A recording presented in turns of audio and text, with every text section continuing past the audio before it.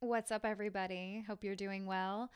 This episode is going to shed a lot of real light on being a stylist today, how to build a clientele, some advice for stylists today, stylists who want to build their dream clientele, some advice for stylists who maybe are going through some serious hardships, for stylists who can't find the right salon home or who have been let go or who have dealt with some toxic shit in their career.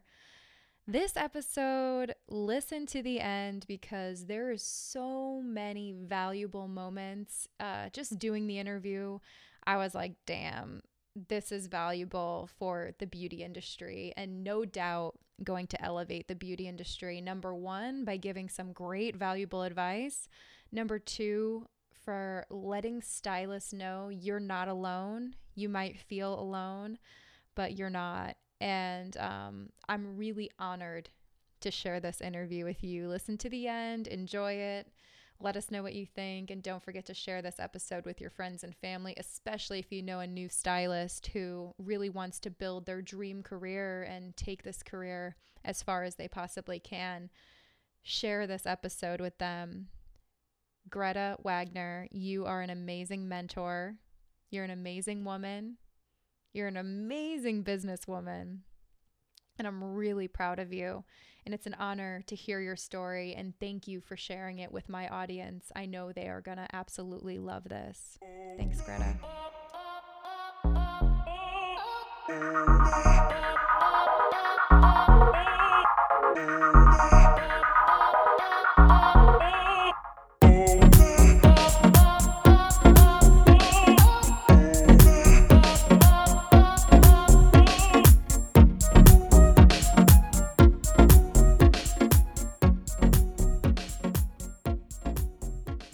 What's up, everybody, and welcome to the Gina Bianca podcast. We're back again. And today I have the honor of introducing you guys, if you don't know her already, to my good friend and my co-stylist at the Network Salon. She's one of our renters at the network, Greta Wagner. I've known her for a really, really long time. She is a Connecticut-based hairstylist and educator. She specializes in lived-in and low-maintenance hair color. She's so great at what she does.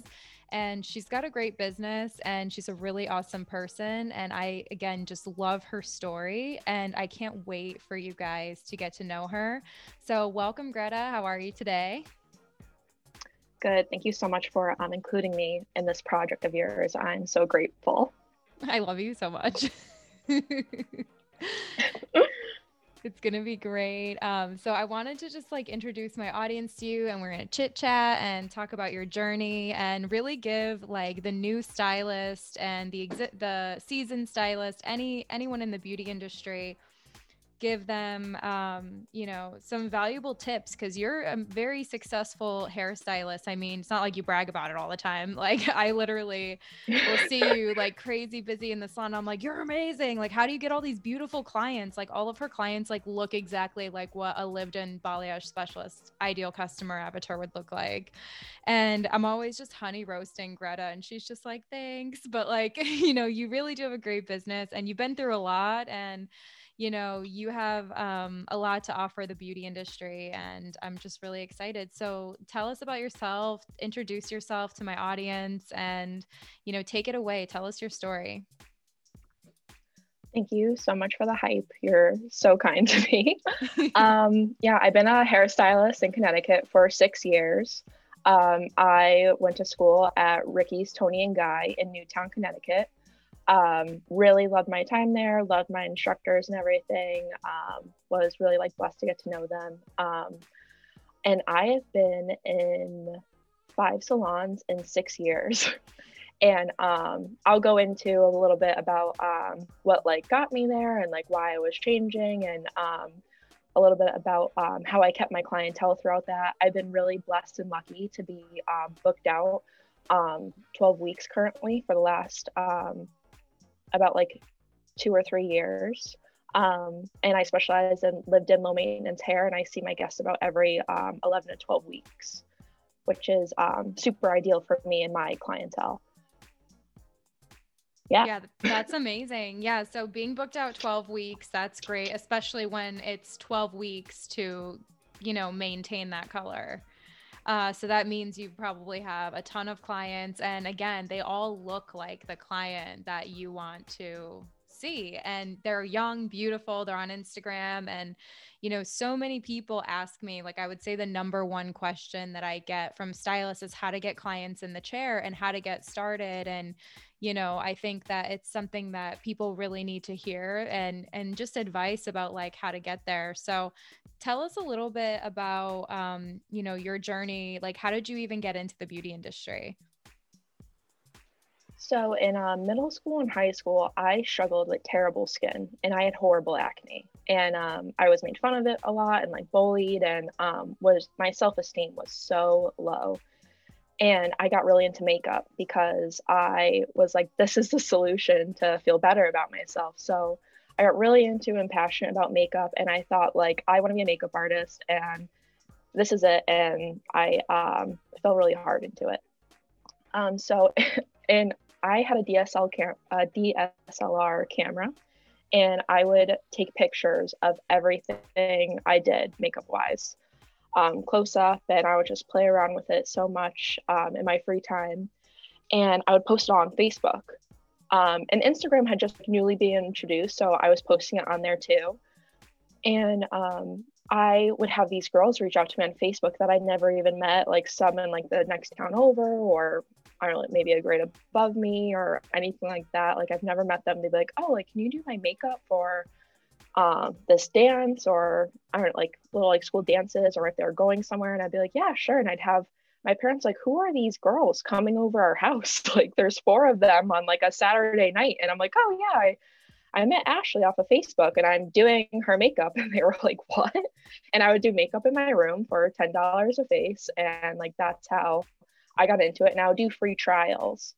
And it wasn't like I had any like business background or anything. I just knew like this is what I like to do and I want to get a lot of practice at it.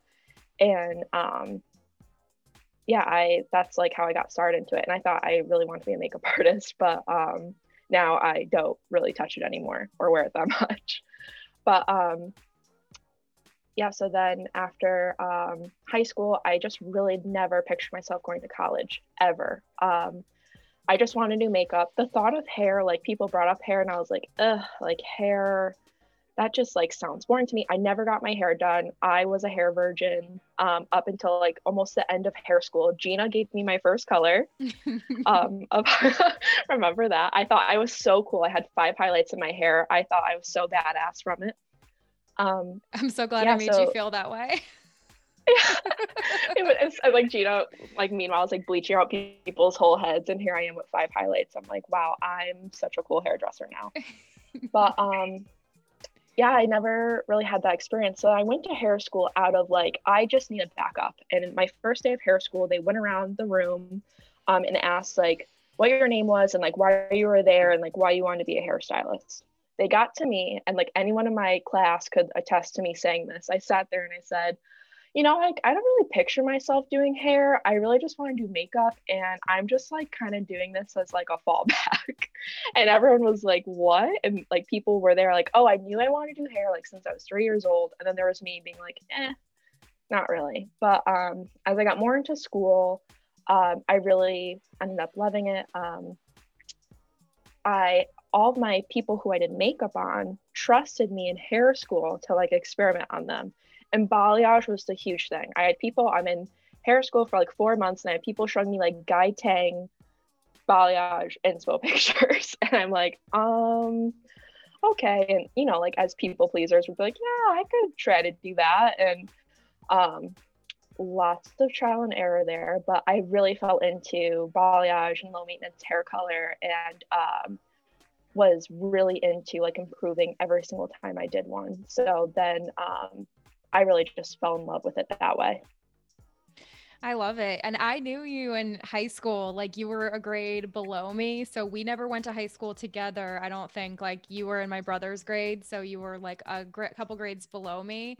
But but I knew you because of Facebook, and I would see all of your pictures and I'm just like, Greta's a savage. Like Greta's just like slinging makeup everywhere.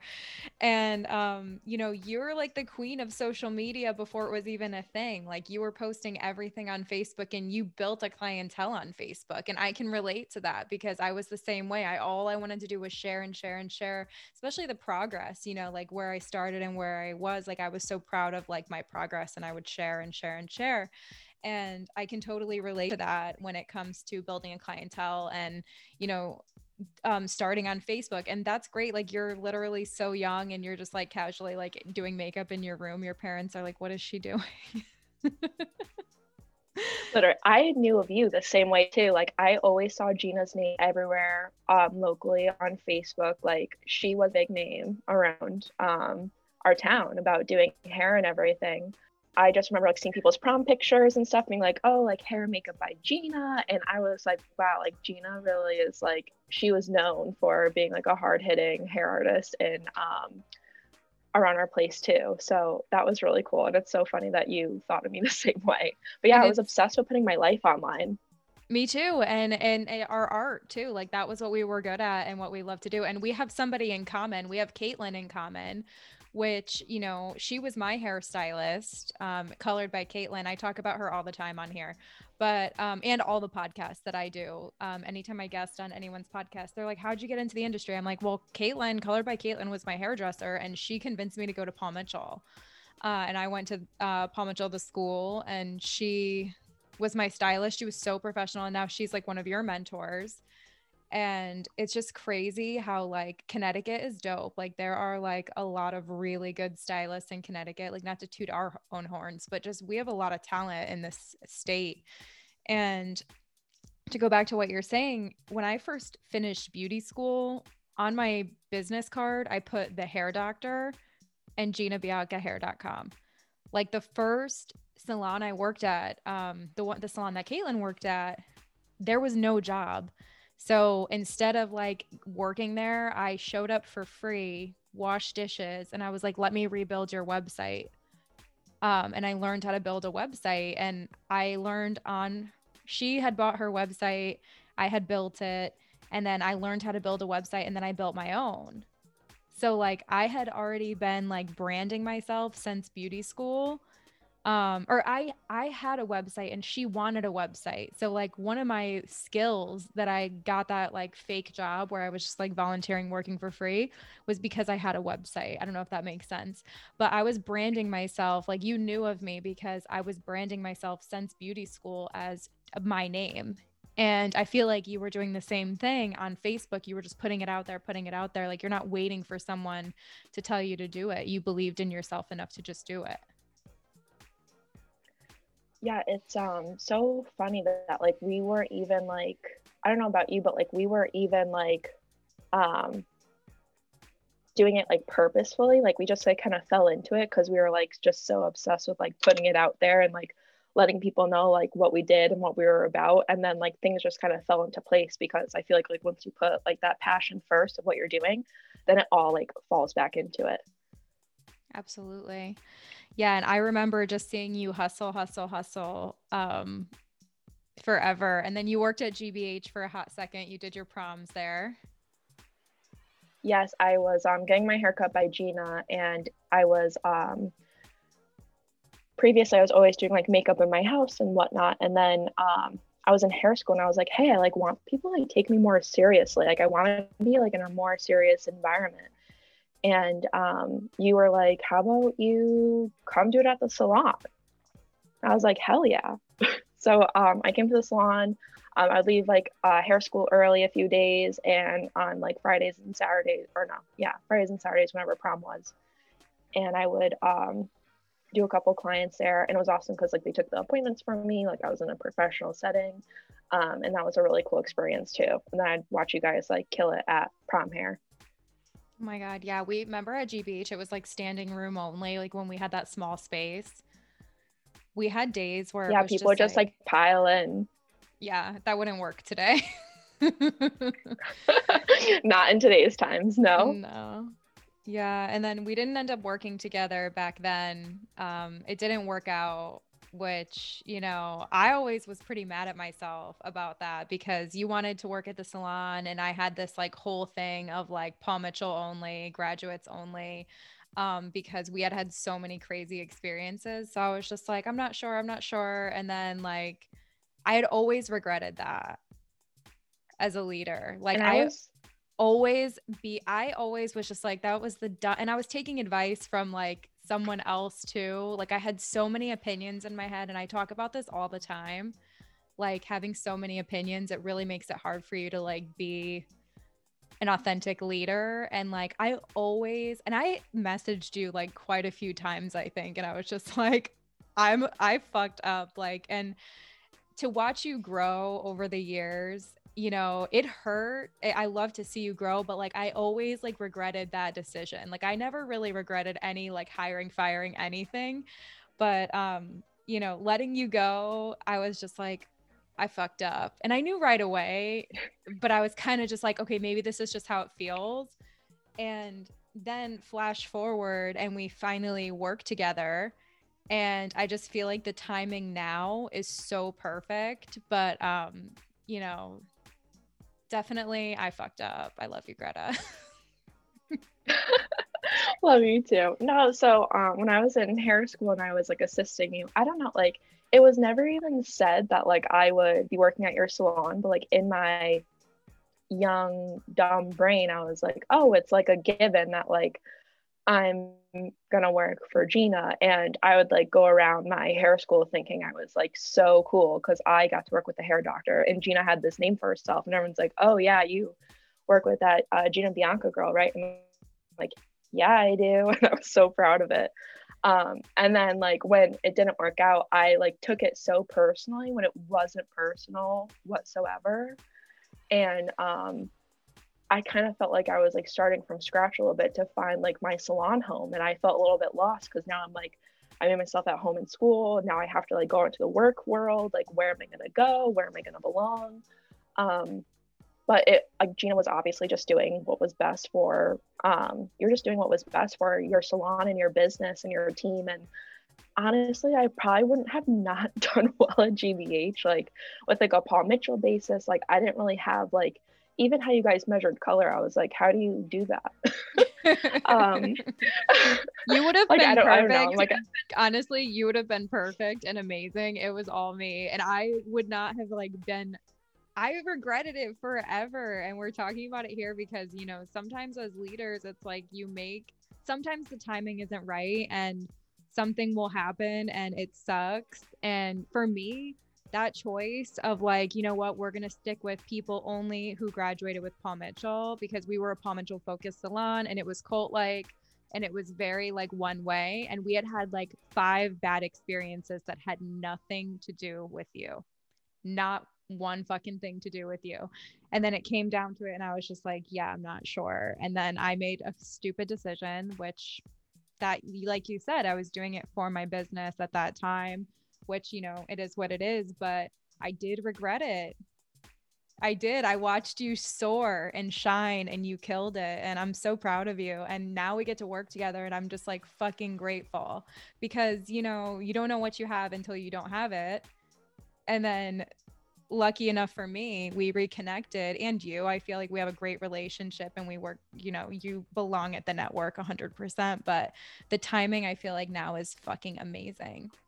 it all happened for a reason. And like that's like anything I could tell anyone discouraging that they really wanted to happen another way, but it didn't. Like it's just not for you yet, or it's just not for you, and you just have to keep going and just know that like you say it all the time, it didn't happen to you, it happened for you.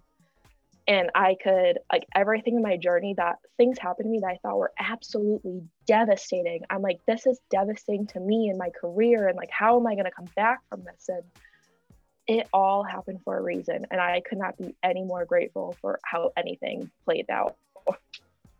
I think that's really good advice because sometimes things don't happen in the way that you hope that they do. And it happens to me too. Like, you know, a lot of times things will happen and the door will close and I'll get like really upset about it, or I'll think like it's me, there's something wrong with me. Like, I did the best that I could. And, I really beat myself up about it, but it's just guiding you. And I always say rejection is God's protection. And I love when you say that. And when you feel like you're being rejected, you're really being redirected. And Absolutely. 100%. you definitely built your business. Like, I feel like, so what happened after that? Like, where did you end up working? So it's Or what so was your funny, like, situation? my boyfriend, so I had felt like just a bunch of like rejection at that time from like, that didn't work out, me taking it like mad personally. And then, like me and my, boyfriend at the time, I've been with Austin forever. And like, we had like a little, like, we like broke up for like 5 seconds and I was Hi, like, Austin. screw this. Hi, Austin. Austin's great, love him. But like we had like a tiff, and I don't know, like just like those two things like building up, I was like, screw this, I'm gonna go work across the state. So I went and worked in Westport, Connecticut, which is an hour and a half away from where I live. And I did go to school in Fairfield County in Connecticut. So I was like, everyone said that's where like it is a very well-off area. So of course, like in any well-off area, there's going to be amazing hair artists because um, that's where people want to go see the best of the best around there, and like where people come in from New York City and whatnot to get their hair done or live if they work in the city. So I went there for about a month. I hated my drive. I remember thinking like, I hope I get in a car accident so I don't have to go to work. That's where my mind was at. Like I wasn't allowed to touch hair for like 2 years. I would just be washing hair and folding towels. And I just like, after being so hands-on in school, like doing hair in my house, like I did not want that for me. And I had no time because I was commuting almost 3 hours a day. And I hated my life. So then I went to my hair school was actually connected to a salon. So the owner of the school also owned the salon, Dan Riccio. Thank you, Dan, so much for everything. Like, you're an amazing man. So one day before I went to work in Westport, I had like a later shift. I drove to the salon in Newtown because it was on the way to Westport. And I stopped there and I said to everyone, I'm like, where's Dan? So I could beg him for me to work in the salon next door. And they had offered me that job, but I had already took the Westport job. And it was like a big deal to get invited to the salon next to the school, from school. So he was doing a haircut and I left him this weird note with the front desk because the front desk was like, no, you can't talk to him. Like, he's with someone. So I'm like, give me a pen and paper. So I wrote this note like, hi, Dan, it's Greta. I stopped in. Here's my phone number. Can you please call me? Would love to work with you, Greta. Love it. Like a psycho. And I'm like, he's going to think I'm crazy, but like, I'm so desperate. And my teachers were like laughing at me, but I was like, I don't care. Like, I'm gonna go do this. And I went to work late and got a speeding ticket. It was great. So then he ended up calling me back and he was like, yeah, like you could come back in. I actually just like had someone leave. So this is perfect. And I was like, thank you, God. So now I just have a 35-minute commute. And I worked there for 2 years and it was just like your standard commission salon. A lot of them booked on the half hour and double booked. And that was really stressful for me, especially because I was doing a lot of like balayages and like, like things that are a little bit more intricate than like your partial foil and haircut and root retouch. So luckily they bent the rules a little bit for me, so I wouldn't have to double book those kind of services. But it definitely gave me a good foundation of like how to work efficiently. Yeah, you can't double book and like triple book and work on 30-minute intervals when you have like 4-hour, 5-hour services. Totally. And like hairdressing for them, like it hadn't like, I feel like we were just on that cusp of like hairdressing was evolving to something that like more seasoned stylists hadn't seen. Like there's more steps to colors now, like products more expensive. Like it just, everything takes more time. It has to sit on longer. it takes more time to apply. It's a lot more intricate. And people who do work on the half hour, like I have so much, I'm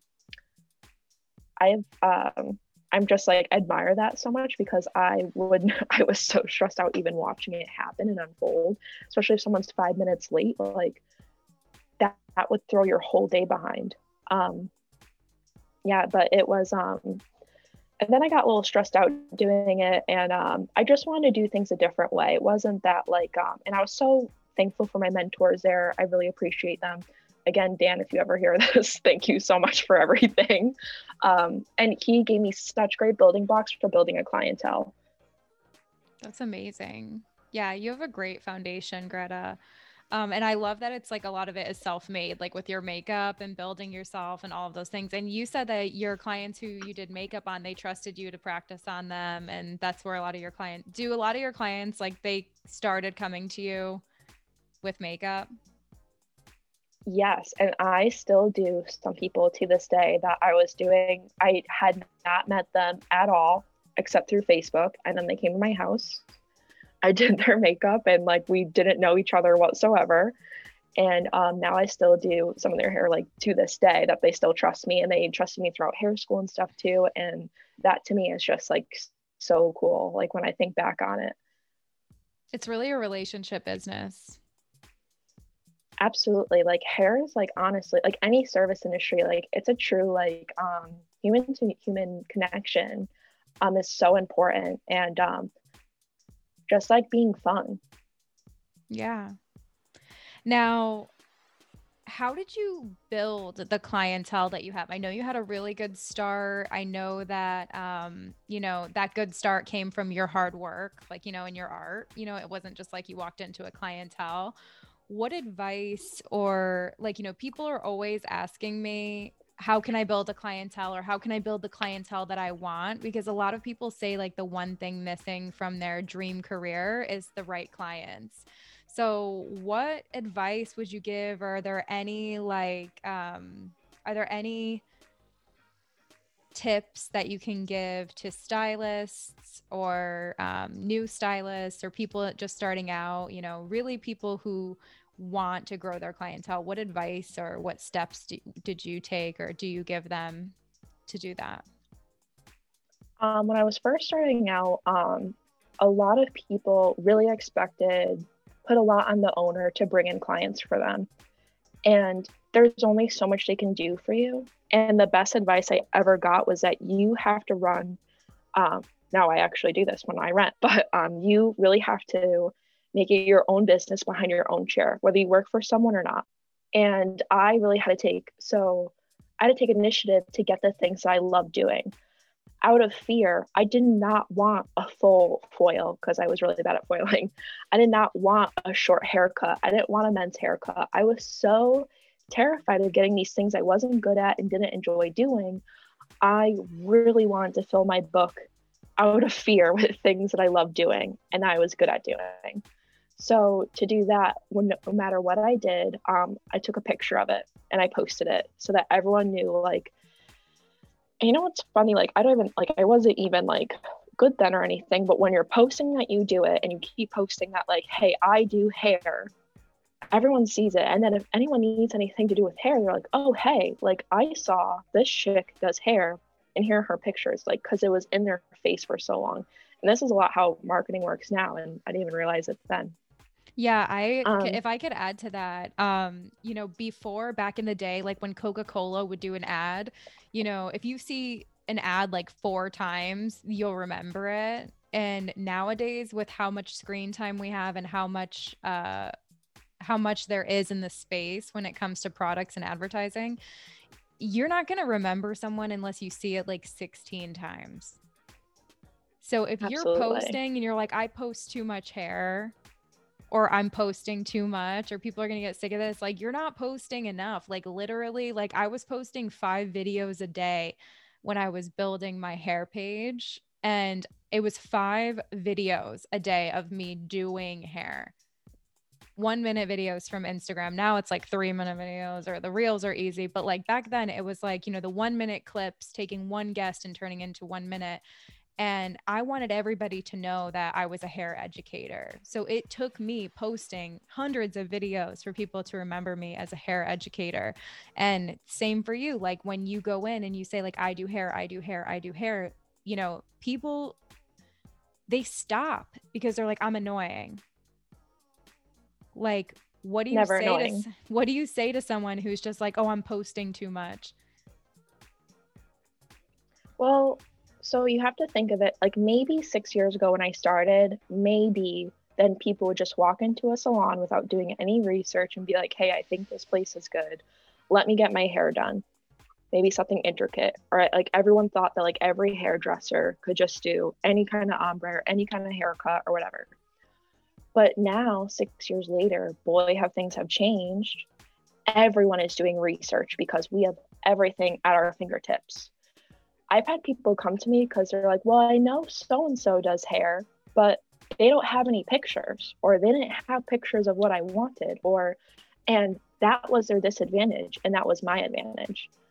So if you're not posting enough, or if you're shy about posting, don't be. It's your hair page. Who cares? They're probably following 1,000 other people anyway that are in their feed. You're not the only one on it. Sometimes I literally think about like family members that follow me and they only follow like 10 people. I'm like, wow, I must be like clogging up their feed. Haha, how funny. But who cares? Like, you do hair, like this is your thing. Like, own it. You have to own it. And yeah, you have to be there for people to do the research. If you Google something, how likely are you to go to the first thing that comes to the top of your page? People pay big money to be on the top of the page of Google. You have to think of it that way. So yeah, don't have any shame in posting a lot. You have to do that to have an edge. Like I said, like in Connecticut, it is, the talent here is insane. There is an insane amount of amazing hairstylists, amazing intricate hairstylists, cutting, coloring, whatever. You have to do enough to stick out. So if you're not posting, or if you haven't posted since May 2016, you have to get on that, because then if someone does research, they're gonna be like, oh, she's stale, she's not posting. Stale. Oh my God. Oh my God. Is that harsh? Yeah. I don't want to be stale. And maybe if you have a lot of clients and like you're fully booked, like that's amazing. Like maybe you don't have to post on Instagram anymore. But this is totally geared towards the people who are probably freshly out of school, or maybe you moved and you have to rebuild. Like, you have to take these things into account. Like, if people are in the market for a new hairstylist, what are they doing? Town Facebook pages. People are like, hey, I want highlights. Who do I see in Southington, Connecticut for highlights? Then you see 500 hairstylists being like, me, here are my pictures. Like, and they're going for it, and they're like advertising themselves, and that person now has all this research at their fingertips to make an educated decision on who they want to see. And even if you're busy and you don't need clients, I still recommend posting a couple of times a week just to stay relevant, because if you're not promoting for new clients, and I know that we close our books from time to time, and I know that when you're booked like you are, Greta, like 12 weeks out, I know that you had your books closed for a while, but you really needed a price increase. Yeah, You so really needed a price increase, and you closed your books, and I'm like against closing books because the 3 ways to grow, but like you needed a price increase, and we do it, and it is what it is. But you know, even if you're like, you never stop posting though, like you're really good at building demand. Like you're really good at making it like, oh my God, when her books open, I'm in, like, you know, so, and now you're taking new guests here and there. Yeah, so now I'm trying to take new guests here and there. It's, I don't know, you know, it's so funny. Like, yes, I was fully booked, but then I still posted. So now it's like funny that you bring that up. But I think I really want to be relevant for like brands. Like Willa has been really good to me. So like being relevant with brands and like PR packages and things like that, that you have the opportunity to get. And yeah, just, and my clients actually love the experience of getting their picture taken. if people are leaving and it's like 9 o'clock at night and it's like pitch dark out, they're like, are you going to take my picture though? Like, people are looking forward to the picture. It like makes them feel special. It makes them feel good. They like love seeing their hair like on my page. And I don't know, there's like, I've like seen them have like a sense of pride over like having their hair posted somewhere from like anyone, which is really cool. And like, if you are able to do that, like that's a great way to up their experience. Yeah, they love it. I'm so lucky that my really cute clients post their selfies after they get their hair done by me, and that even gives me more exposure to their friends. So it's like a referral without even like saying anything, just like posting it out to their friends. You had showed me like when you were taking pictures, you were holding the phone for them like Kim K style so they could take their own selfie with the ring light. And I was just like, you're living in like 2030. Like I never even had thought of that, and I've been doing this forever. And then just seeing you do that, I was just like, I need to get it together. Like, what am I doing? And that is a tip I learned from. What's that? Just that one tip is like, oh, so good. That's something I learned from Maine Ivy, Michelle. She's a hairstylist in Arizona. She is incredible, such an amazing educator. If you don't know like the name Maine Ivy, you've most definitely seen her photos around, because such gorgeous Arizona girls that she has. And she showed us like that's how she gets these amazing selfie shots of these girls like with their faces in it. She said they'll feel more comfortable if they get to see their own face and pose.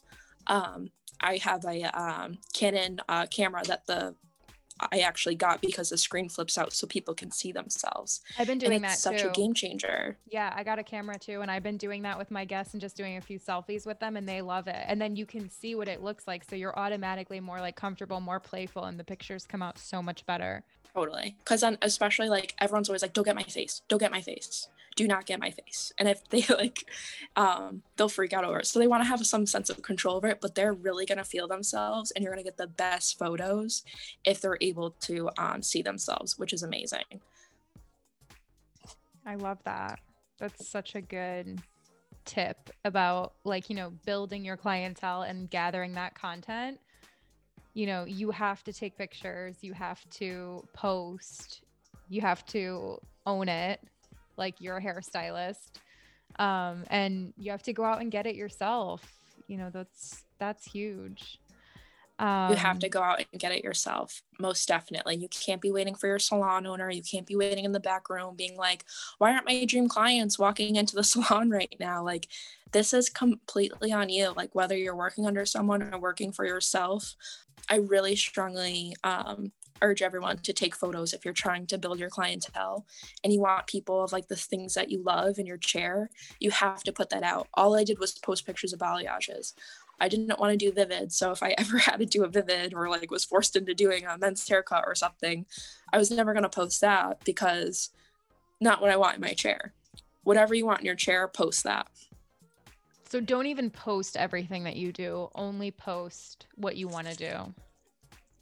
Yeah, like if you're building, and like I strongly urge you, if you are building and you have gaps in your books, I would strongly urge you to take whatever you can. Say yes to everything. I had to be so uncomfortable and say yes to things I did not want to do, but it was filling my books. And maybe if I'm doing a men's haircut, maybe his wife is looking for a new hairstylist or a new colorist. Or if you're doing a Vivid, maybe her sister wants a balayage. You have to think of those connections, because someone who's not your ideal client, maybe they know someone who is. That's such good advice, because there's the people who, you know, they just will refuse or they don't want to take anything, but they don't see the opportunity of just building, like just having anybody in your chair is a huge opportunity. It doesn't matter if it's exactly what you want. And I know that we live in that like instant gratification culture, but like in reality, like it takes time to build and it's not easy. You know, I built my clientele on Groupon. It was a fucking nightmare. It was awful. Oh my God. That's I had Groupon too. Yeah, but that's how I learned. Like Jessica used to do like full highlight gloss haircut blow dry for $73. which is insane. Yeah, and people, and like, who do you think buys that? Of course, like People with long, extra curly, like hair that like usually people upcharge like $500 for. Those are the people who book that. So I literally would have to, and that's the only clientele I was getting because I lived an hour from my job. So like my friends and family weren't driving. I would threaten people and they would come and see me and everything. But like, it was not like everyone was just like flooding through the doors. The only Paul Mitchell Focus salon was the one that I worked at. And that's where I wanted to be. Like I was totally cult-minded Paul Mitchell, and I still like appreciate my education, all of that. But like, you know, I was totally like into it to the point where like I only wanted to be around that. And you know, that's the only clientele I was getting is Groupon. And she would have some other people come in, but when I did the Groupon guests, I was able to break down a ticket, explain the upcharge because I wasn't getting paid. Like I was barely getting paid. I was getting paid like $30 off of these like crazy transformations. So like in order for me to get paid and fill my gas tank to drive an hour, I had to learn how to talk to clients, break down a ticket, upcharge, and like life is not happening to us, it's happening for us. Like what do I do now? Like now I'm like an expert of pricing. I'm like an expert of pricing because I had to literally claw my way to making fucking $20 an hour, you know? So it's not easy all the time. And like, no matter your situation or like where you are in your career, like if it feels like it's not fair, it's all happening for you. You just have to see like the light side of it. And like Greta's just said, like you said, Greta, it's like, just because they're not your ideal customer doesn't mean they don't know them. Absolutely. Yeah, you have to be open-minded to everything. Like I totally I love this whole movement of empowered hairstylists, but I definitely see some people taking it like the wrong way of like when I did Groupons too, and guess what? I still have a customer who pays my full price that I met off Groupon 6 years ago. Her name's Katie and I love her and she is so sweet, and now I do her and her niece's hair. And we always joke that like she was, I can't believe I met you off Groupon, and she was really in the market though for looking for a new stylist, and she told me she had a bad experience with her last stylist that like wouldn't really talk to her and was kind of cold towards her. And I took that as like a learning lesson of like, she said the hair was like okay, but like she was really upset that like she didn't really have a connection with this woman. And I took that as like a learning experience of like, wow, these people, like it doesn't even matter like the kind of hair that you do, like it matters what kind of person you are too towards them. Yeah, and building that connection. You know, I had like a little bit of a wake up call, you know, on my social media. Like we were having like there's always conversations happening on social media, and you jump into them or you're reading the comments and it's whatever. And people are talking about like politics and religion and like all of the things that, you know, we're not supposed to talk about. And in hair school, they teach you don't talk about these things. And I saw somebody comment, and it's kind of like that like aha moment you had when your guest was like, I want a connection. Someone was just like, you know what? It's a relationship economy, and I want to have things in common with my stylist. So the more connection I have, the better. So that shook me because I was just like, damn, like she's not wrong. Like it's a relationship economy. So when you post about all of your views and beliefs and stuff like that, like people do care.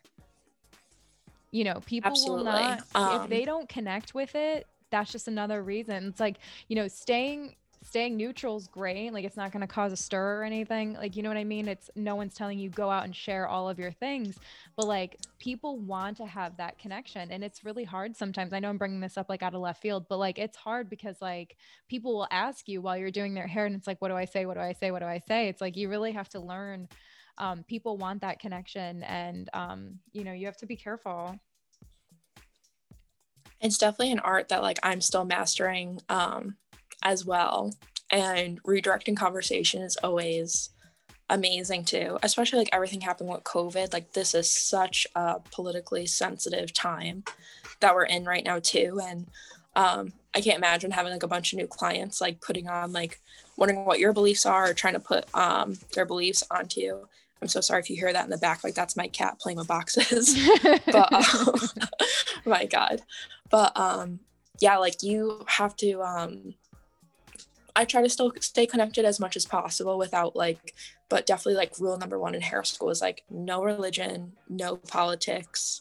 And I did work with someone who was at my first salon who was very strongly opinionated politically, and it caused a huge stir and a ruckus in the salon, and it upset a lot of people. But so I always like, oh my God, like I could never do that, no matter like where I think I am in my career.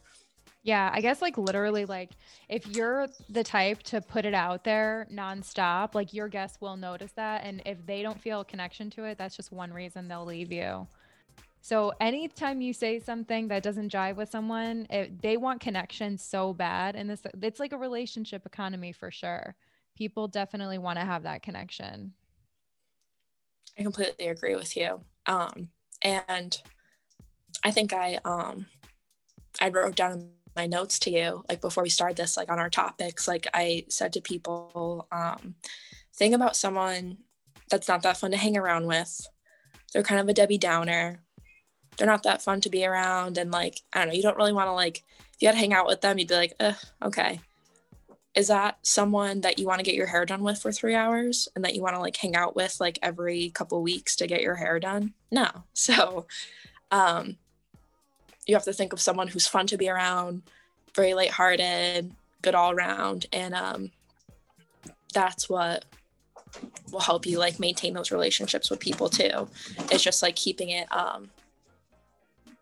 real with them, but at the same time, like making sure you have like your professional boundaries up as well. Yeah, you're on stage. What other advice can you give to stylists who are building right now? Anything else you want to add in?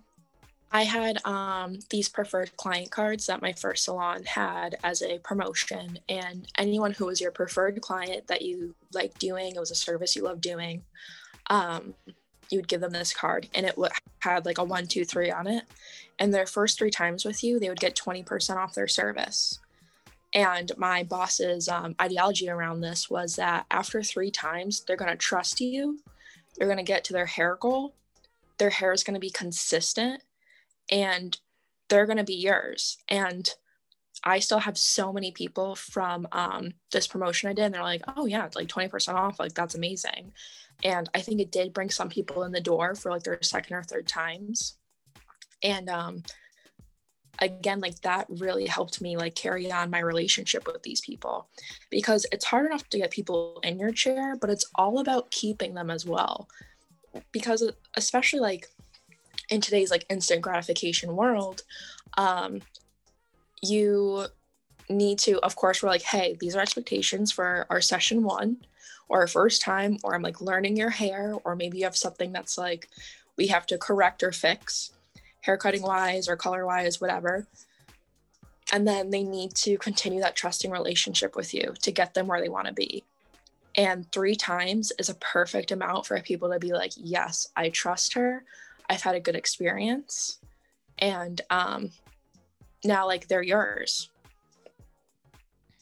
I love Not that. yours, you don't own them, but No, I love that. And I think that that's a good goal to have. Like even Robert Cromeans, and I always talk about his 16 disc set or 17 disc set that I bought at like freaking IBS New York. I saw him like roaming around IBS New York when I was like in 2009 out of hair school, and I was like, I love you. And he had this CD set for sale, and this CD set changed my life, and I listened to it over and over and over. You can't even get it anymore, and I'm missing like a ton of CDs. So if Robert ever hears this, please send me another one if you have it. But he would even say, like, when starting in a salon, like, I pay you 35% commission on my reputation and 45% on your reputation. And after they see you a certain amount of times, that's your reputation because you kept them. So I think that like when you're in the salon and you see your guests multiple times and you get to that point where it's just like after the 3rd visit, it's like, you know, it's an accomplishment. The first the first time visit is like the hardest because it's like, all right, are they going to come back? And you have to, you know, at GBH, we did like guest callbacks. We followed up with them, make sure they love their hair. Then they come in the second time. That's like, you know, the next test. And then once they're in the third, fourth time, it's like, all right, great. And then it's all about retaining them and showing up to your appointments, you know, like you said, in a great mood. You know, you're on stage, professional, like being the stylist that you were on that first visit too. Because a lot of the times we take it for granted. Absolutely. And another thing I remember, like when building a clientele, it's like a little bit overwhelming, especially when we're seeing all these new faces and you have like all these new people in your chair. And who in their career has ever gone up to someone that they've done before and said, "Hi, it's so nice to meet you"? I have. It's horrific. It's the worst feeling ever. And I don't know anything like more insulting I can do to someone. So now I've made it a habit to always say, no matter what, the first time seeing them, the last time seeing them, I don't care. I always say, "It's so nice to see you." Me too. Never say "it's nice to meet you." So nice to see you. Because you know what? A lot on social media now and stuff too, like we see people on social media. So like if I see them all the time there, I feel like I've already met them almost. So I just keep it at "so nice to see you." And you always want to remember one unique thing about that person. You can remember their job, what their husband does, you know, like anything unique about them. Not their formula, something unique to their personality. Exactly. Which formulas you could also like probably rattle off, probably maybe better than names some days. I know, like, but even if I can't, like, if I'm not good with like names some days, I'm just like, I know that she went away in April to Cancun for 2 weeks. Like, and then you could always go off of that. And people are like, "How do you remember like this or that?" And like, it's really not like I'm super consciously about remembering things about them. It's just like those unique things that like stand out. And you have to build off of that. And that also helps you like create like that relationship with them so that they can have a fun experience, like talking to you about like what was going on. I'm also amazing at remembering dating stories. And I'm like, "So last time I saw you, you went on a date with John, and like, how did that go?" I love it. Yeah, I was always the type to like remember their formula, and I was so stressed out with my business. So I was so stressed out all the time doing hair because I was way overbooked. I had the salon, I had like a million things going on. So it was really hard for me to be present with my guest. And I remember watching you. Oh my God. I would watch you, and there was this big steel table that Gina had. And I keep talking about you like you're not here, that you had. No, you can do it. It's actually great because I love to hear how other people see me. No, so I remember you had that like big metal table at the color bar because like you guys didn't like people like sitting in front of the mirror because like who wants to look at themselves with like a bunch of color slapped on their head. And there would be like 4 guests at it, and Gina would go around and consult with each guest, all 4 of them, and then like your employees would go around and like mix up like the formula that you formulated for them, and you would basically do like 4 people's hair at once and somehow floated around doing it like it wasn't stressful. I was stressed out watching it because I was like, I could never do that. But like you would just be like, "Oh yeah, like this formula for this person, this formula for Jenny, this formula for Sarah," and I'd be like, "Oh my God." It was pretty amazing. How is she doing this? It was pretty amazing. It was insane. Yeah, it was really amazing. And like I think about it now and I'm just like, damn. But like I lived for it. I love to be busy. I love to be needed. And I just like, I wanted money so bad. Like I was like definitely like a finance first hairstylist. You know what I mean? Like especially with when I opened the salon, because like we were team based and it was so expensive to like have so many people. So like my revenue that I brought in was like what I paid people with. Do you know what I mean? So I was and to do hourly is crazy. Yeah, I paid everyone hourly at like around 40% commission when they weren't even doing hair. Yeah, that's wild. Like I remember some of my paychecks were like not even $100 because I'd have like 3 haircuts that week. I was paying people like $17 an hour minimum. Like, and a lot of like, once they started doing hair, it was like, I would pay people $10 an hour when they started. Actually, if they were in school, I paid $10.10 an hour. With a Cosmo license, I paid $12.50. I believe that when you have a Cosmo license, it's $12.50, and that was way above minimum wage. And then I think minimum wage down was like $8. Yeah, it was cheap. So I paid like a fortune to these people, and I educated them, and I trained all of them. Like I trained. Like I was like very present more for my staff than anything with training.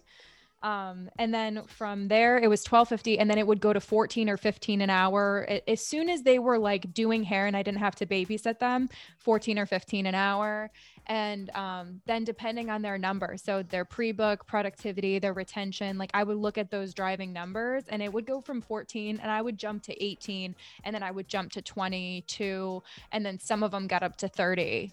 And that was consistent, 38 hours a week, great paychecks. They didn't even have to do anything. All I asked for them was to post on social media 3 times a week. That's amazing. Yeah, like they were working really hard behind the chair. Don't get me wrong. No, you guys were jamming. Yeah, but that I paid hourly, and I always wanted to pay as much as I possibly could, but I didn't want to do commission, because the mindset with commission was kind of like, oh, you build your column and then you take it with you and leave. Like it's more me. And we were team based. So like for me, I was like doing one person's hair, and then someone else was shampooing, someone else was cutting, someone else was blow drying, and 2 people were curling. We were all taking pictures, oohing and ahhing. It was like a whole experience with like a whole team. And that's why commission would never work at GBH. But when I was doing 4 or 5 clients an hour and all of that stuff, it was like hard to be present with them. But I would always remember the formula. Like I was walking with Alexandra at the trail the other day, and this client who I used to see like 6 years ago, she was just like, Gina, is that you? And I was like, oh, hey, Madeline, blah, blah, blah. And I remembered her name because she was like friends with my friend. She wasn't just a guest. She was like friends with my friend. And I was like, oh yeah. Like, and then we walked away and I was like, yeah, her formula is 8N 20 volume highlights and then 9NB 9V gloss. And Alexandra was like, what the fuck? And I was just like, yeah, like I like always remember formulas, and I never wrote them down.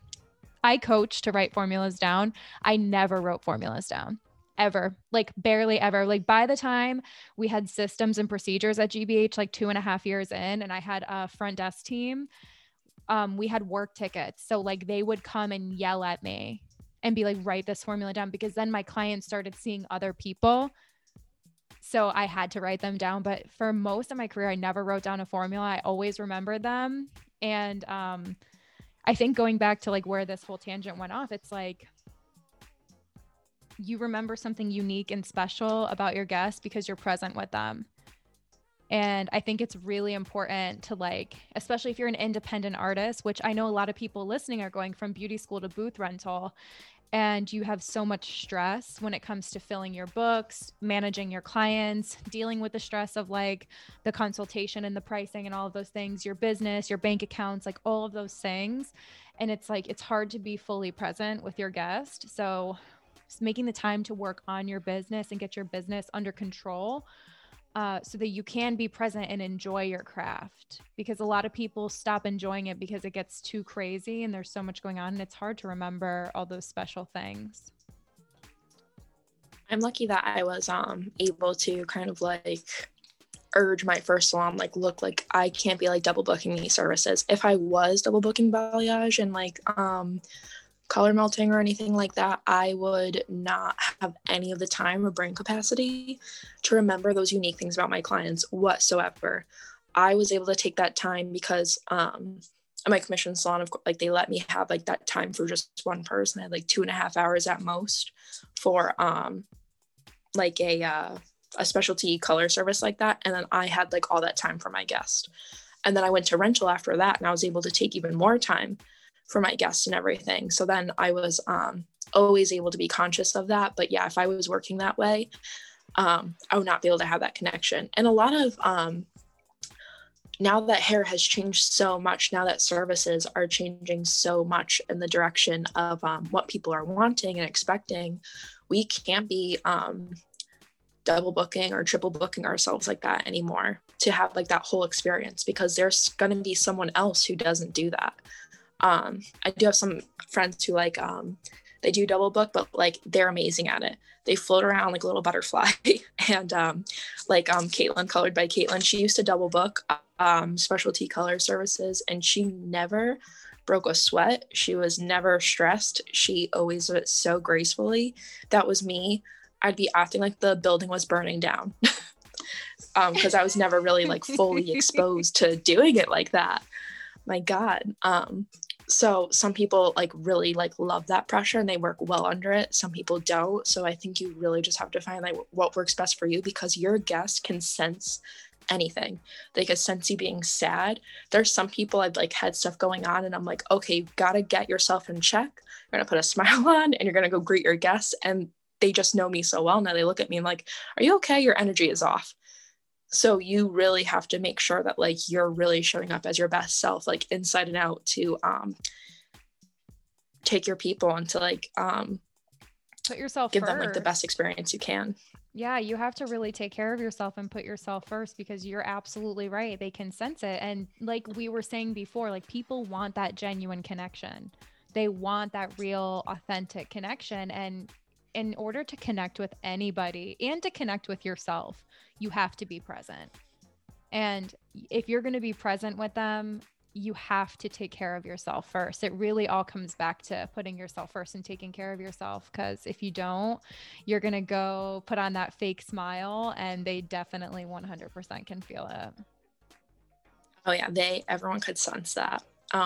Putting yourself first. I'm like so happy too that the new hairstylist movement, like that has been so big now. I've watched so many seasoned hairstylists who have been doing this for 15, 20, 30 years just like be crumbling because they're putting everyone else first and they're giving and like, but they think like they're doing this amazing thing for everyone, and they are, and like you are making a difference in people's lives. Like this is life-changing work. It's amazing. But what use of that if you're crumbling under everything you're going through and like taking so much energy on and like not taking the time for yourself to decompress that out.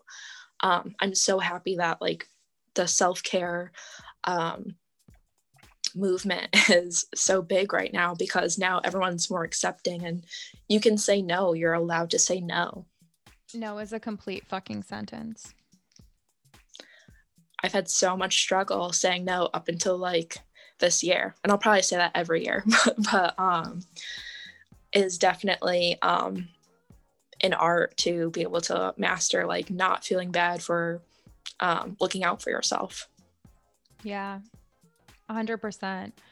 And you recently had an injury.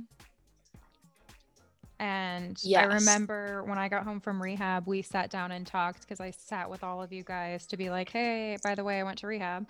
So that we could like get on the same page. Cause I was like panicking, because taking that time, I needed to take time off so bad that like God made me.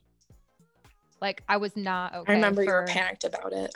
I was freaking out. I was like, the world will not go on without me. Like what you said in the very beginning of this conversation about social media, you're like, you're not the only person on their feed. That hit me. It's like, you're not the only person in the universe. Like the world will move on. Like just relax and like take a breath. But I needed time off so bad. I had to take time off. And I remember sitting with you as soon as I got back, and I saw you had tears in your eyes, and you were so like hurting because you were working, but you were in so much pain. And I just like that. I know that feeling. And being booked 12 weeks out and having to take time off, what was that like? I remember crying in the middle of this coffee shop with Gina, just like, was like, oh my crying God, about Angel. Like our my experience. Oh my God. And I'm so happy you took that time for yourself. And I think you set an amazing example for everyone that it's okay not to be okay. It's okay to go get help. It's okay to take time for yourself. It's needed. And I think for everyone, there's going to be at least one time in your life where you need to step away and really put these things in perspective and heal from it. Because otherwise, if you don't take that time to heal, hurt people, heal people. Like you can't have it spilling out onto others. I knew I needed time off when I was so I had a hip injury. It was so funny because I would like see things about like hip pain, like, oh, stretches for hip pain. I'm like, who the hell has hip pain? I didn't even know like that could happen. In March, right, like a week after quarantine, I had this really dull feeling in my hip. And I was like, that's weird. And I was like, well, maybe because I'm like working out or anything. But it was 24/7, 24/7. I had this very dull, weird sensation in my left hip. I went to see a couple of doctors. They're like, yeah, I don't know. I don't see anything, but let's send out these tests. Got the test back, nothing. Went and saw a few more doctors, nothing. I was like, I have something wrong with me and no one's telling me.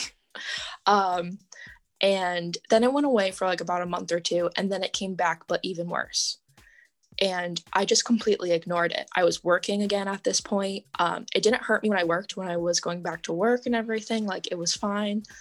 But then if I was sitting in my car, I felt it. And again, just like the obsession of like thinking about it and being like, what is this? Saw more doctors, saw more chiropractors, everything.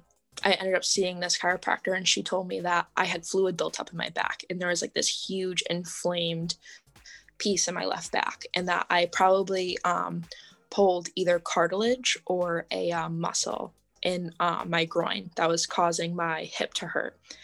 And the entire summer, I remember just like, I was so down. I had such a great summer because it was the first summer I was working for myself again. And I was like, I'm so thankful I was able to have that time for myself and like with my family and my boyfriend and like be able to do fun things out in summer. So amazing.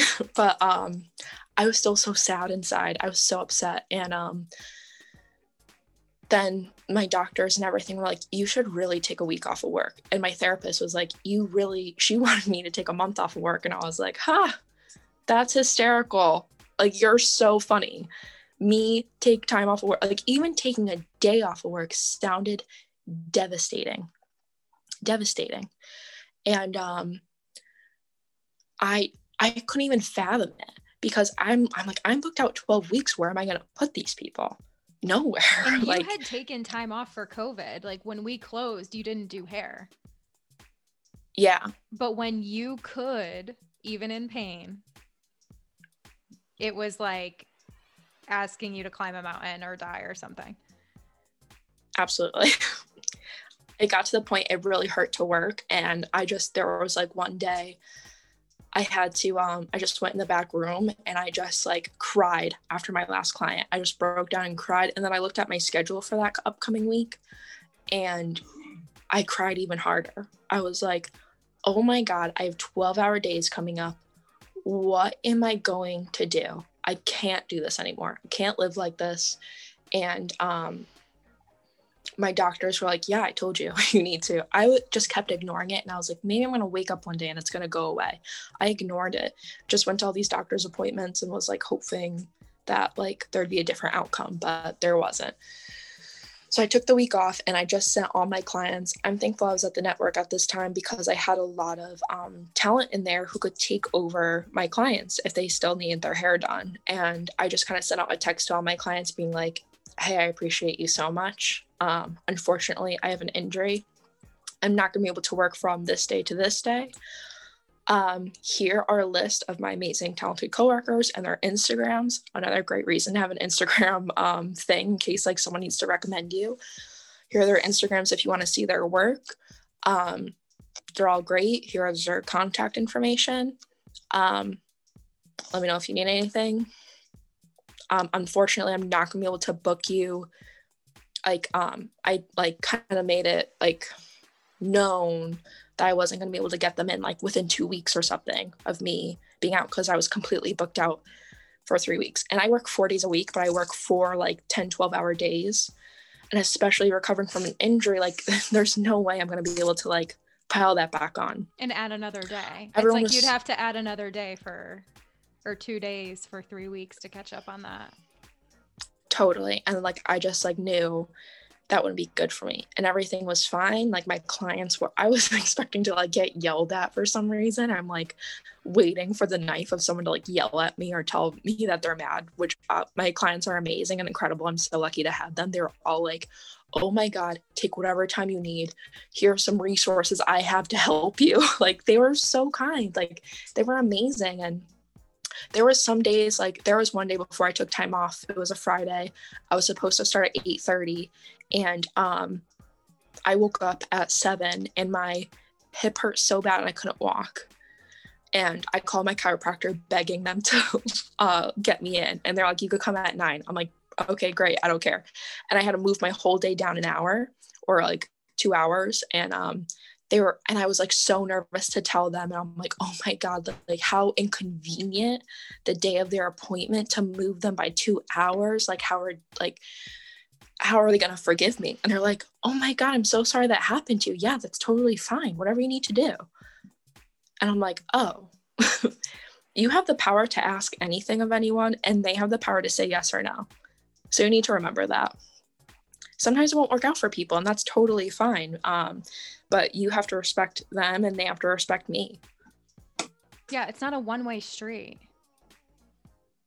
Which I always think in my head that it's like this one way, because I've never taken time off for work ever, other than COVID, because we were all forced to. But you know, I can totally relate to that. And as a salon owner, as a stylist, as any role that I have, I'm always apologizing still. You know what I mean? Like even to set those boundaries, it's like you try to explain, like, well, this is why. And like, I literally looked at my schedule this morning and I turned my iPhone on its side so I could look at the whole week. And I wanted to just be like, this is why, like, nobody has any fucking clue. You know what I mean? And it's like, sometimes I want to be like, well, I have to say no because this, and this. But like, that's your schedule. That's your life. That's your time. Like you have to set your own boundaries and then you have to let go of the outcome. And I think it's really beautiful to like kind of come back, circle all the way back around this conversation of you built your relationship with these people for a really long time. You've been doing this for 6 years. You have strong relationships with people. You're going after the clientele that you want. And then when you need to make an adjustment to the schedule, or if you need something, you know, they respect you and they respect that. And I think that that's what everybody wants. Especially like, you know, in this business, we want our dream customer, our dream clientele. And I think it really comes down to building an authentic connection. And yes, say yes to what you have to say yes to fill your books, but you have an idea of who your ideal customer is and you work really hard to get that person. And in the end, you know, they're there for you too. That real connection is key. Absolutely. And I feel like I always have like so much always like so scared to ask them like, oh my God, well, I have a doctor's appointment. And that's where it started too, like having doctor's appointments and having to move people and being like, I have to move them. I'm inconveniencing them. Even like just sending out the text, like I had so much shame around that. Moving salons 5 times in 6 years, I had so much shame asking, like just telling people like, I'm so sorry. I'm like uprooting our relationship and I'm moving 10 minutes away. And they're like, oh, it's like fine. But it was like any little change I had to make for them, scheduling wise or salon location wise, was always met with so much discomfort and worry and like shame. But you have to realize like everything I do for myself is for my clients to give them the best. Anywhere that I go to work is to give them my best self. So anything I do for me is to give my clients the best. Yeah, let's talk about moving 5 salons in 6 years. Oh God. I did that. I moved like 6 times. And I totally relate to, you know, if it's not right for my guests, if I'm not happy there, I'm going to go to work, put on a fake fucking smile while I'm suffering and put all of that energy into their hair appointment. Totally. And that is not good. And I moved a few times like on my own accord. I moved a few times because, well, I moved like once because I had to, but I remember I met with Gina about working at the network, and I loved my salon where I was at, but just with COVID regulations, I wasn't able to work as much as I wanted to. I was only able to work 3 days a week. And with catching up after COVID, like we had so much to do. And I was like nervous of my business being on the line, of losing clients. And I was working at 2 salons, paying 2 rents to try to meet demand. And I just knew I needed to like consolidate things for financially. Yeah, you had to put your business first. And a lot of the times people, like the same feeling you have inconveniencing your client to book a doctor appointment, we have those same feelings around, you know, the places that we work and the relationships that we have. But, you know, sometimes you just have to put your business first so that you can serve your clients. And if I ever moved like 20 minutes away, the first thing I would think of is like, oh my God, Susan lives this direction and it's going to be further for her to travel. Like that's like the first thing we think of. I don't know about anyone else, but like the first thing I think of is like, oh my God, is this going to work for this person? Because like you can even move down the street and statistically like you'll lose clients, and that's okay. And everything happens for a reason, and for each person you lose, there's going to be someone else, and it's all a learning experience. But the first time I moved was, I was at my salon in Newtown, and I just, Caitlin actually, Colored by Caitlin, love her so much. She's one of my mentors. She's incredible. I'm so lucky I had the opportunity to work with her, but she Facebook messaged me and she was like, hey, do you want to rent? And I was like, rent? Like, that sounds scary. Like, pay money to work? Like, oof. That sounds terrifying. And I talked to her for about a year and we stayed in touch, and we went to a Lisa Loves Balayage class together. And we just became friends. And then one day I just had like a bad day at work with like things just like not going my way. And I was like, hey, I'm ready. So it took me a few months, and I moved in with them at a salon that she co-owned with our friend Anna. And yeah, that was, I worked there for a year, and then I got and I rented for a year, and it went great. And I loved that I was able to like make my own, really take the reins of my own business. But I had horrible boundaries, no boundaries, horrific, answering text messages at 11 o'clock a.m., everyone texting my own phone, no separation whatsoever, working crazy long hours, had like just working like nuts to get people in. Why do we do that? People. What do we, I don't know. We don't want to be abandoned by them. Exactly. Like I was trying to buy love. Oh, you can't buy love, baby. It's nope. not for sale. And doing haircuts and color, or like doing whatever people wanted for like $75, doing balayages for like $150, like just could not, like just not sustainable. I got the opportunity to work for another commission salon that is known for lived-in hair color. And I really struggled with like going or not going, because working for yourself is amazing, but I also want a little bit more structure. I worked there for 8 months and I was booked out. Everything was fine. And then out of the blue, I got called into a meeting. So I'm like nervously laughing. And I was let go. And that was one of the most devastating things in my career. And it still is. And ew, I'm getting choked up. It's You're good. Thanks for sharing it, because this happens to people all the time. And you know, you've overcome so much, Greta. And when I like ever talked about this to anyone, they're like, when you told me about like your story, I was like, wow, this happened. I felt like I was like, I remember going up to like everyone who I had worked with, and I was like, what's wrong with me? Like, what did I do? Like, what is wrong with me? And they're like, nothing. This was wrong. And they're like, this was completely wrong. And like, I just remember like crying to people. Like, I'm like, you need to tell me what I did. Like, what's wrong? Like, give me feedback. And everyone's like, nothing. And that was horrible. Like, not really having closure for that at all. That's the freaking worst. That's like the worst feeling, like when you have no closure, and you just, because like when you want to grow too, and it's like, what is it? And I thought like it was like gonna be this great. And it like sucked because I like pictured myself there for a long time. And now that I look back on it, I wasn't comfortable there. I didn't fit in. It all happened for a reason. Again, like I'm so happy with how all of my journey played out. And my client, and going back to what your old podcast on leaving salons, my clients knew what happened to me wasn't right. And they sensed that before anything even happened. And they all followed me. Pretty much my entire book transferred over as is. I posted, hey, here I am now.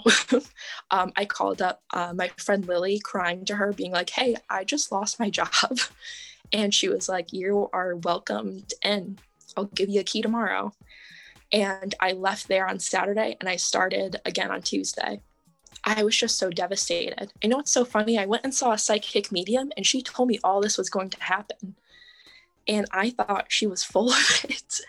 She was like, you think you're like in the place to be right now, but you're not. You're not even going to be there for a year. I'm like, what the hell is she talking about? I'm not even going to be there for a year. And I was like, she doesn't know what she's talking about. She said that you're going to be working on your own again. And I see you going to California. I'm like, what the hell is she talking about? I thought she was crazy. And she said, but you need to remember that my great grandmother had came through in the reading and she said, no one can take the talent from your hands. No one can take that. And I'm like, okay, cool. Then my mom drove me home after I got let go because I was crying so hysterically. She came to come get me. So sad. Then I said, oh my God. I was like, the medium said this was going to happen. I'm like, she said all this was going to happen. I was only there for 8 months. Like, this is like, oh my God. And my whole book transferred over. And I literally thought like, Gina, I was like, my career is over. I have to start all over again. I worked so hard for this. I worked so hard for my clientele and I have to start all over. I was not myself. I was white knuckling through a lot of stuff. And I was like working really hard and staying up late, like doing all this content and like whatever I could. But it was because I was so broken. And I know you can relate to this too. Like when you're so broken, you just like throw yourself into whatever you can to numb it. Yeah. So after that, my whole book transferred over. Like the first like 3 weeks I was in my new place, I wasn't really working as much as I was. Like only a few people had transferred over, which was fine. Like I need to take it easy anyway, because like I was not okay. As I'm like shaking talking about this. And I got a text from my old boss saying that she was going to pursue legal action from me for whatever reason. Like because my clients followed me and I breached contract. I don't even know. Like what? It didn't make any sense to me. Oh, I had a mental breakdown. Oh yeah. I don't remember that. I had a mental breakdown. Because then, wait, so like thinking of this whole story, starting from like doing makeup in your room and like everything that you earned and then going off on your own and then going back to commission and then going back off to your own, like what legal action? That's why that just shook me really quick. Sorry, go ahead. I'm so sorry. So you had a mental breakdown. All I could think of was that this person has time and money. I have nothing. And I called my dad crying hysterically. I called my friend Debbie, who owns the eyelash studio that I go to, Iconic Lashes. And she is such an amazing mentor to me as like another businesswoman. I love her. And I called her and I was like, I'm gonna get sued. Like I can't mentally take this right now. Like I was like, I couldn't even drive home. I was like, just so, I'd gotten in my car, like ready to go after I took like 2 clients that day, just freaking out. And my dad's like, first of all, what do you own? You own a car. He goes, are they going to take your 2013 car that like has the paint coming off of it? And I was I guess so. I was like, oh, I didn't think about that. Like, don't know how these things are going to go. I was devastated. But then after like my mentors and my parents like put me in check, they're like, you're fine. Yeah. And I still had my clients and I was still able to see them. And I thought, I'm like, no one's gonna come see me because I don't have mimosas. No one's gonna come get their hair done by me because they used to drink mimosas if they got their hair done, and now they can't. And now no one can drink mimosas because you know what? We're in COVID time. So yeah, I know. I threw the there you Keurig go. I threw it in the trash. I was like, we're not doing shit except water and ginger ale, or now we have seltzer. But like, I was like, we're not doing this anymore. For like 3 years, we're not gonna have coffee again. Literally. But it was oh my God, like what a terrible mindset I was in. But my clients were that was such a huge learning experience though for client building. Like I thought people were coming for the salon, and people were like, no, like I found you and like I was coming to see you. And I'm like, oh, like that was such a huge revelation to me. Because I always think about like, oh, I'm in this cute salon and like they have like this and this value, and like that's what people are coming for. And it's like, no, like at the end of the day, like people are coming for you. They're coming for your personality. They're coming for the hair that you leave on their head. And what like I thank God every day. I have chills, for that. Greta. Like, what a crazy journey that you've been on. So many ups and downs, so many doors closed, so much rejection, so much protection, though, because you even said, like, I wasn't comfortable there anyway, but like, this is what you thought you wanted. And then it just, like I have chills. And what a beautiful lesson. This whole podcast is really great because it's super vulnerable and real, and like just the people who have gone through things like you've gone through, which I have too. I've been let go. I've been rejected from teams. You know what I mean? Like I was in groups where, you know, I went on vacation one time and, you know, they all stopped responding to the group chat. And for my whole vacation, I thought, I was like, what did I do? And I cried myself to sleep every single night because I felt completely rejected from that group. Oh and my then God. I came home and they had taken all of my color. They had taken all of my stuff and they were just like, you're not welcome to work here anymore. Like, we don't fuck with you. And I could tell this story, like a long story, but this is like from when I went from one place to another right before I opened GBH, but that was the last straw for me. I was like, I need to build my own culture. I can't stand other people's culture. Like, I need to be the leader. I can't like do this. But like, I had so many breaking points and I had so many, you know, things happen where I felt that same feeling. And I can relate to you. So I can't even imagine how many people listening who can relate to not just one part of your journey, but so many different parts of it. And I honor you for sharing it so vulnerably and being real about like what you went through. And, you know, that salon owners listening, like, you know, we build a lot. Like, I understand that, but even thinking of like her reaction to being sued for just trying to make a living. Like, can you imagine, like, when you even said that, I got chills. I was like, oh my God, like, I couldn't even imagine having somebody, and then not even just somebody, but somebody that you were like really looking to work with and like having like that happen. Like having someone like I just looked up so much to, like I put them on such a high pedestal. And that's like something I'm working at, is like not putting people on pedestals, because it gives them like a lot of power over you. When I need to be like, hey, like I'm my own person, and you can't hold people above you because then they have all the power to smush you down. Yeah. And people, like you said, people are coming to you for you. It's not the salon. It's not the fancy products that you use. It's you. It's really, that was like such a crazy and like such a great revelation for me, like in my journey, to have that. And having like all my clients be like, oh no. And like, I was so surprised for like some people that like followed me. I'm like, wow, like she still wants to see me. Like, I even like lowered my prices like way down, because I was like, I'm starting over. Like I couldn't believe it. And if anyone had ever told me like you're gonna get handed unemployment paperwork, I would have laughed at their face a couple years ago, because I was like, I'm so engulfed in my career. Like this year I'm working on it, but like there was like nothing else to me but my work, and that was it.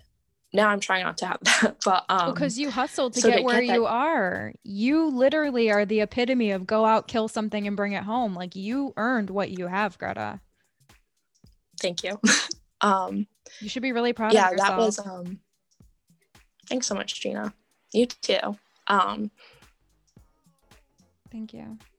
It takes a lot to do it, and then like the shame of having to like, now I have to tell my clients I moved somewhere else. And I have some clients that come to me and they're like, you know, I've seen you in a different salon. I have some people that see me like once a year and they're like, I've only seen you in a different salon every time. And I'm like, yeah, I'm just trying to like, you know, keep you on your toes of like where to find me. But but also social media is so amazing for communication because I didn't text anyone anything. I just put something out there and was like, hey, this is where I'm now going to be. If you want anything from me, go in my DMs or you could text me here. And then everyone's like, hey, an appointment on the 26th. Like, are we still on? I'm like, yep, here you go. Like, I plugged in your information. Like, that's like, and thank God we have that. Because imagine back in the day if any of this stuff happened or if like we were moving this often, like, you were lucky if you were able to sneak their phone number in the book in the back room, you know? Oh, yeah. I left my first salon that I was at with nothing. And my second salon. You have to rebuild. Yeah, I left my second salon with nothing and only like Facebook, you know, but I had GinaBiancaHair.com and every single thing I posted, GinaBiancaHair.com, GinaBiancaHair.com, hair doctor. And like, I was like, you will motherfucking know my name. You know what I mean? They did. Like, they do because I put it out there. Like, it's not an accident. And I say that all the time. I'm like, it is no accident when you see someone who's successful and somebody who has it going on with their business. Like, when I see, and I always bring it up to you and to anybody when I talk about you, like when I see you, how busy you are with your ideal customer flooding through the door and your pictures, and, you know, it's not an accident. It's hard work and it's dedication to the craft. It's getting better all the time. And I think you set a really, really good example for what's possible for any stylist. You know, I really think that you're a really good role model and mentor, and your vulnerability and courage to share your story, even the parts, you know, when we were talking about doing this, I was like, I want to talk about the fact that I didn't hire you and I was a fucking idiot. And how you still. No, you weren't. But you took that and you took that and you just continued your journey, and you know, you went through even more and you took that and you continued your journey, and you still have the clientele, and you had to realize, you know, in other ways, like, they're coming to you for you. Does not matter where you are. If you have that genuine connection, that's how you build a true clientele. Absolutely. I couldn't agree more. It's I remember I made like a little like I used to be into like showing like little like Instagram posts about like part of my story, and I had wrote that I really wanted to work at a salon when I was first starting out, but I was like basically like just like a thing of rejection, talking about how like Steve Jobs was I messaged you. I like made it as vague as possible, so that like, and it was about that, but like I was like, Gina's never gonna know it's about that, and I'm like, she's so busy, like she won't even like probably see it. Regretted it from that moment. I regretted it. I know I said not to cut each other off on this because it sounds like shit, but I knew from that moment, the moment I made the decision, that it was a wrong fucking decision. And then I saw that post and I messaged you and I was like, no. So funny. But then I was just like, oh, Michael Jordan like didn't get his like high school basketball team, like wasn't invited onto like varsity basketball, and like Steve Jobs got fired from Apple and like stuff like that, and like that's what has to push you to like keep going and like keep being innovative. And it drove me so much though, like rejection like really drives me. It really like, unfortunately, like sometimes that's the kick in the ass that we need, that we need to go somewhere. So if everything went amazing, like I would be nowhere near where I'm at right now, like if everything went how I wanted. So if you're starting out and like you're getting really discouraged or like you didn't get somewhere, like I know that it's for the best right now, and like it's all like it really is all for a reason, as corny as that is. But yeah, then Gina messaged me after I made that post, and I was like, oh my god, she hates me.